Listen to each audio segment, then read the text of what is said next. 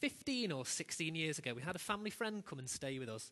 A very, very close family friend. I would consider them family, actually. And so when they moved, they came and took a room in our house. They brought all the stuff with them. They joined the local church that my brother went to, and some of my other family members. And they got enrolled in the CU at the high school as well that they were going to at the time. And it was really lovely having them around. It was really nice just to see them kind of really flourishing, and they really, really enjoyed living with us. And that was fine for about a month. And then after about a month, I can remember them coming home one night, and I just started to notice a slight change in their behaviour. They were slightly more introvert, slightly more less chatty. And I can remember seeing for about 2 more months after this kind of happened more and more frequently. They'd come in from school, they'd come in from other things and just go straight to the room. And I can remember one night thinking, I'm going to have to speak to them, why? So I can remember knocking on the door, and just going and chatting to them, and it became clear that they were being picked on at high school by a group of lads who I knew of, and they were quite nasty people, to be honest, and what they were doing wasn't very pleasant. And I can remember about 2 months later, this still going on and on and on, and that they would come home, and they started to come home with bruises around the face, and obviously things were getting kind of notched up a little bit more. And I can remember one night, this family member went out to meet some friends in town, and I can remember at about midnight, we got a knock on the door. Doof, doof, doof. So I was the only one awake, so I can remember coming downstairs and opening the front door. And I was greeted to the sight of this person stood there covered in blood, just covered in blood, and slurring the words. And I can remember just thinking all these things racing through my head. What's happened? What's happened? What's happened? And so I got them in, made them a cup of tea, and I said, oh, what's happened? And they said, I've been attacked. This group of lads, they were out having a few beers, and they found me, and they beat me up. And I can remember in that split second, just losing it. And I can remember we were in the kitchen, grabbing the first thing I could find that I could use as a weapon, ran out the door, and I went to confront them. I ran all the way into town to confront them. And I can remember coming back after, and I can remember sitting down and thinking, that wasn't a natural reaction.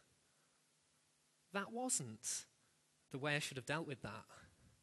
I had the best intentions to try and solve it once and for all, but it could have really, really could have made things a lot worse. What we're looking at tonight is, we're looking at a character called Stephen. Okay, now we've been looking in church at the book of Philippians, and Paul's teachings in Philippians. And tonight we're going to look at a character called Stephen and how he dealt with wrongs that were done to him by Saul, who later became Paul, and others who committed bad things against him, just like my family member had.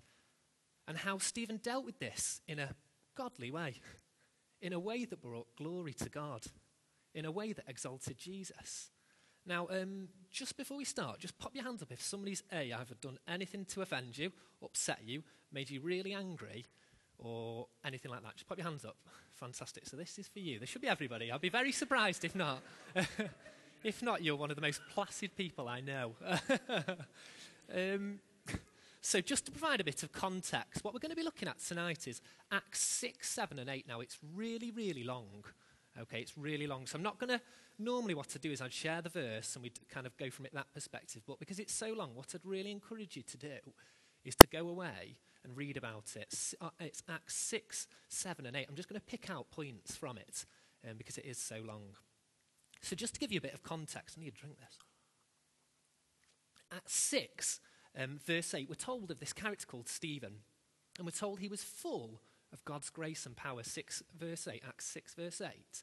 And he would go and perform miracles. Now, Stephen was a stand-up character in the early church, okay, and he was so much so that he was appointed as a distributor for food for the people in the early church. So he was really well respected. He was really well looked up to.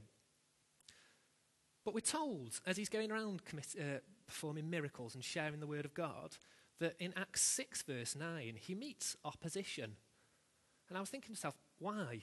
Why does he meet opposition? This man who is well respected, this man who is performing miracles, seeing people healed, who's sharing the word of God, the good news of Christ, why is he meeting opposition? Because we live in a fallen world, a world full of sin, a world where the love of many is growing cold, a world where people are selfish, and a world where sin is rampant. You see, whenever people are working for Christ, whenever there's a movement for God, we often find opposition. You'll find this. Put your hand up if you've ever found that. When you feel like you're really making strides with God, you'll meet an opposition. I have. I can say that. We meet opposition. I can remember once working in a call centre. Me and one of my really good friends got a job in a call centre, and everyone knew there I was a Christian, and I had a really good opportunity to share God with people and talk with people about different issues that people would come and talk to me about. And I can remember one day I walked in. I always whistle or I'm always singing when I go to work. I don't know why, I just love it. And everyone's saying, "What's wrong with you?" I'm just happy. I can remember one day, we had this really scary boss, and I can remember him going, "Andy, come here." And I thought, "Oh no, what have I done? What have I done?" I was thinking, right, I've logged everything off, shut my computer down, I did all my calls, I logged them all. Anyway, I was sat down in his office, door shut. I thought, I'm in trouble now. And I'd been accused of something that I hadn't done, but somebody had accused me of something, and everyone knew I hadn't done it, but I'd felt like I was really making inroads with people there. I was the only Christian there, and I'd heard somebody once say when I first started, if I ever meet a Christian, I'll punch them in the face. So I'm there going, oh, probably not the best time to say it just yet. Probably not the time to share it just yet. But anyway, I started to make inroads. And people knew that I was, and that very person who said that to me, and to everyone else who declared it, was one of the people who'd come and chat to me about things. But as I noticed, as I was starting to make movements with God in that situation, in that dark place, I was hitting opposition. And in John 16:33, we're told that in this world we're going to have trouble. And that's really reassuring for us that when things come up against us, particularly as Christians, this isn't new for God. This is something that God knows is going to happen, and he promises to be with us throughout it. So we're going to look at how Stephen dealt with this opposition. An unjust wrong was done to him. And it tells us that he'd been living in this godly way, and then people started to come and pick arguments with him. People started to pick faults with him. His movement is meeting opposition. But we're told in Acts 6 verse 10 that they couldn't stand up against the wisdom the Spirit gave him as he spoke. And here's our first lesson. When somebody sins against us, when somebody does an unjust wrong to us, when somebody picks a fault with us, when somebody accuses us of something, the first thing we need to do, shut our mouths and listen. Listen to what the Holy Spirit is prompting us to do in this situation. Don't do what I did and hot-headed, boil over and go and try and deal with it yourself. Listen to what God is saying to you. Stephen was living a godly lifestyle. He had every right to be offended at that point. How dare you say that to me? Haven't you seen I've made him walk? He can see. I'm feeding these people. How dare you say that to me? But he didn't. Listened to what the Spirit was prompting. When somebody does something to us, how often do we listen? I would say rarely, to be honest. This is one of the things why I was saying, I feel, I like to stand up for the truth. I like to stand up for justice. But when I was really reading this, God was talking to me, Andy, listen. Listen to what I'm saying. Because God, in that situation, can help us identify the causes of why that's happening and diffuse situations much better than we can. Much better than we can. Now, one of the things we like to think sometimes is that when we've listened to God, something's happened to us and we're really, really cross, we're really, really angry, that if we listen to God, things will get better. But Stephen's story is clear fact that doesn't happen. People don't always come and apologise. People don't always come and say, I'm really sorry, I did that wrong, I shouldn't have done that. If we look actually what happened to Stephen, they began then to lie and stir up trouble, get other people involved. Have you heard what this Stephen guy's done? Let's go after him. You see, just because we have the right reaction to a wrong doesn't always mean that things will get easier. And that person will respond and identify their mistake. Now, Even worse for Stephen was, not only did he then have people stir up against him, they then dragged him in front of the courts, the Sanhedrin, accusing him of blasphemy. Now, it's interesting to see here that their hearts are displayed. You see, blasphemy, like in some countries still, carried the death penalty. These religious people who were accusing Stephen of breaking their rules are actually breaking one of the 10 Commandments. Do not murder. He's not had a fair trial. Actually, he's blameless. We're told that they didn't have an answer for the wisdom that he provided from God, and yet they're wanting to kill him. You see, righteousness and the way we think and the way we respond to situations exposes the intentions of others. The way we respond can expose the intentions of others. And that really helped me with that call centre incident, because people knew I hadn't done it, and I felt I didn't really have to justify myself. But the way I reacted to that was much better than the first incident. And, the intentions of that person, and that was dealt with. And I walked scot-free. I hadn't done anything anyway. And that exposed that. So the way we react in righteousness, in truth, with wisdom, exposes the intentions of others. Now, Stephen, with all this sin and wrongs committed against him, Stephen then finds himself on trial for something that doesn't really stand up. They haven't got an answer, they haven't got a response for him. He's not done anything really wrong. What does Stephen do then? He brings the word of God into the situation. He listens, and when appropriate, he brings the word of God into the situation. And I would just pose that challenge to you. Do you know what your Bible says?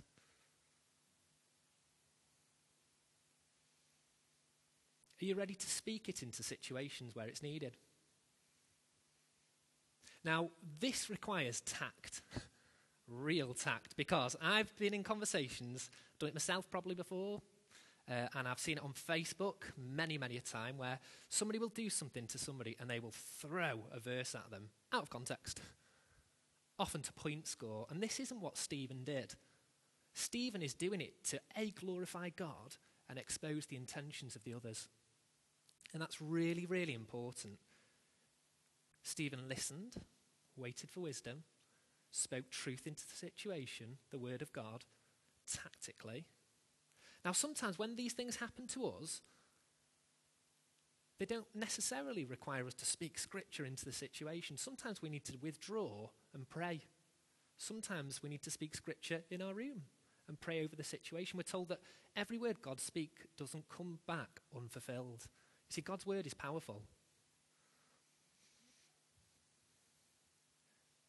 There is wisdom in listening, and there is wisdom in knowing when to talk into situations as well. And finally, lesson 3, despite all of this, despite the listening, the waiting for wisdom, and then speaking God's word into the situation, what happens to Stephen? Acts 6, 54 to 58 tells us that they were so angry with him, intentions are exposed, they dragged Stephen out of the city and laid their coats at the feet of a young man called Saul, later Paul, who, interesting, approved of this.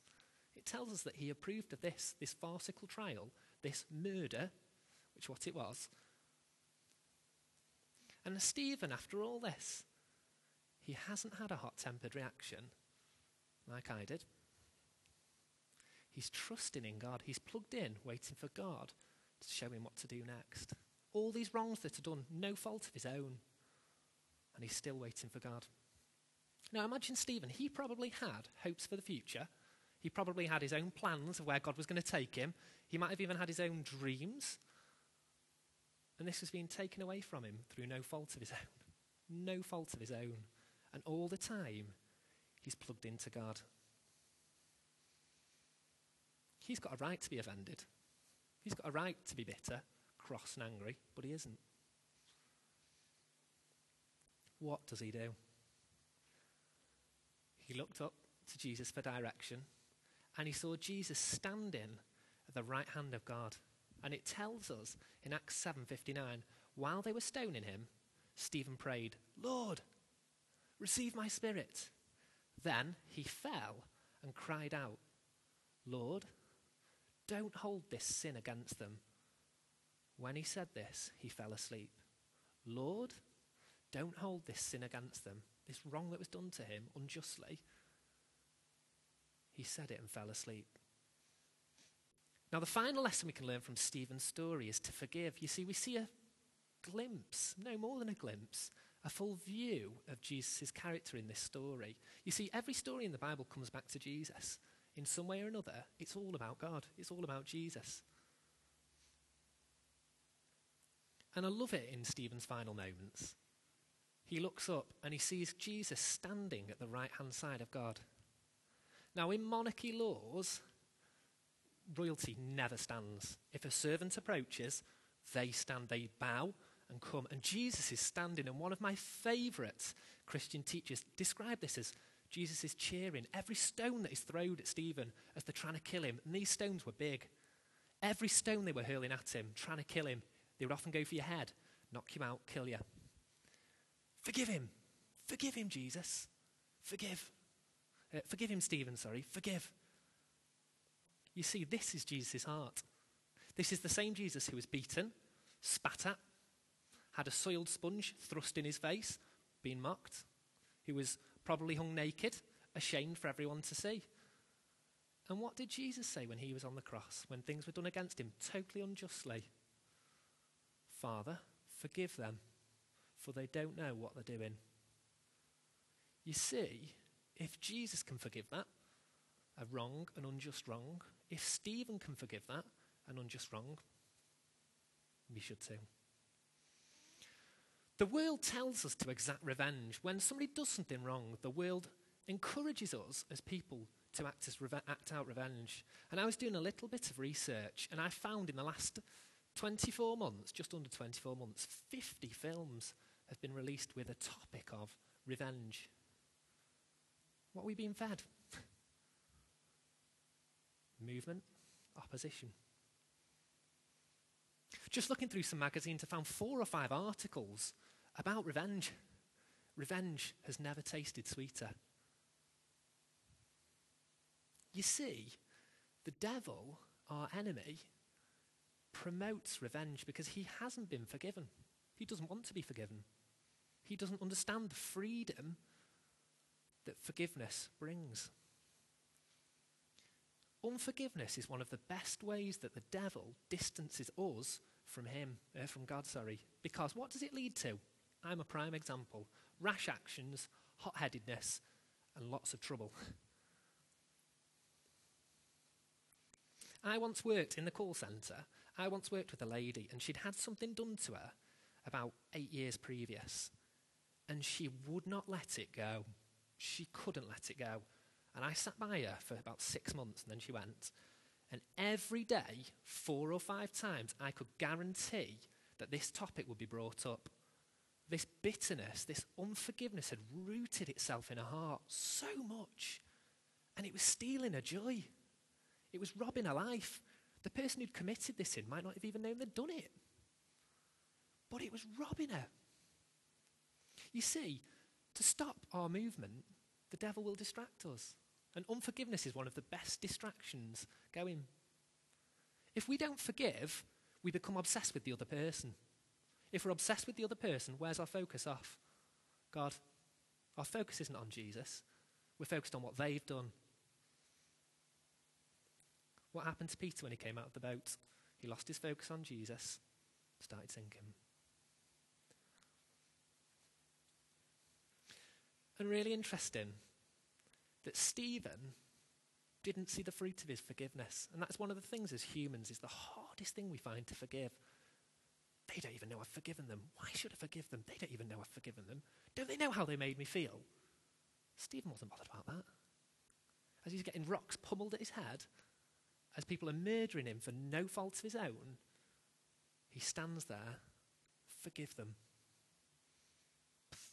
Forgive them.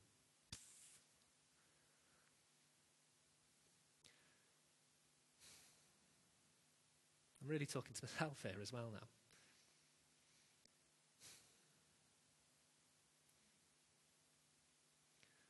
Stephen never saw the results, the fruit of his forgiveness. He never saw it. He never saw the fruit of his forgiveness But we're told in Acts 22, 19 to 21, Paul writes about it at a later date.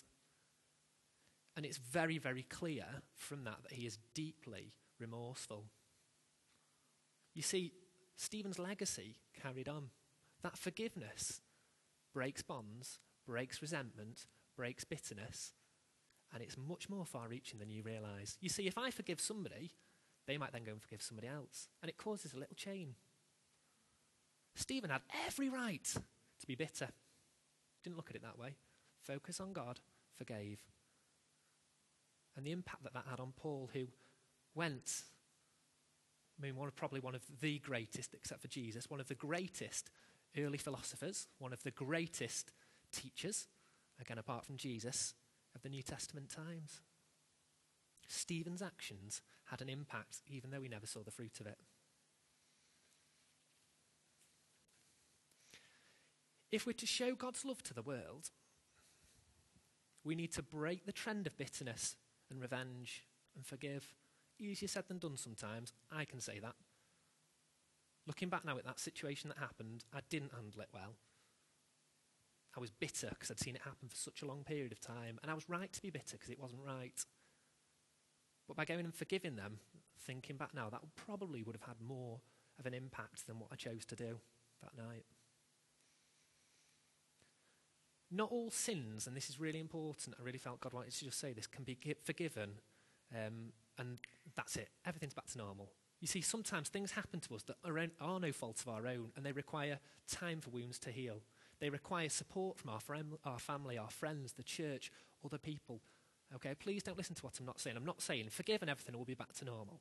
Things do require support. But by forgiving, we break the stranglehold bitterness, resentment has on us and other people.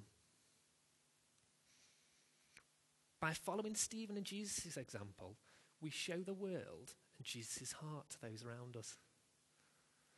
One of my favourite teachers says the following: if we're a loved people, we too must be a loving people. And if we're a forgiven people, we too must be a forgiving people.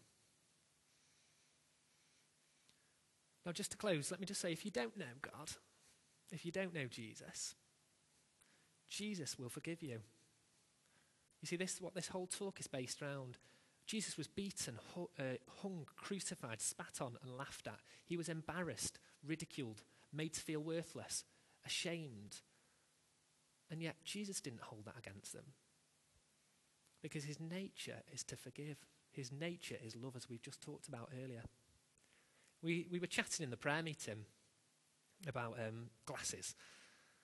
Yeah, Mark, I've done it now. And we were talking about having a new perspective. And this is something, as we were praying in there, we were talking about having a new perspective. And I really feel that God would say that to us. Are you putting your glasses on of God? What is your perspective? Are we taking a long-term perspective like Stephen? He forgave, and look at the legacy it left. How many books have we got from Paul?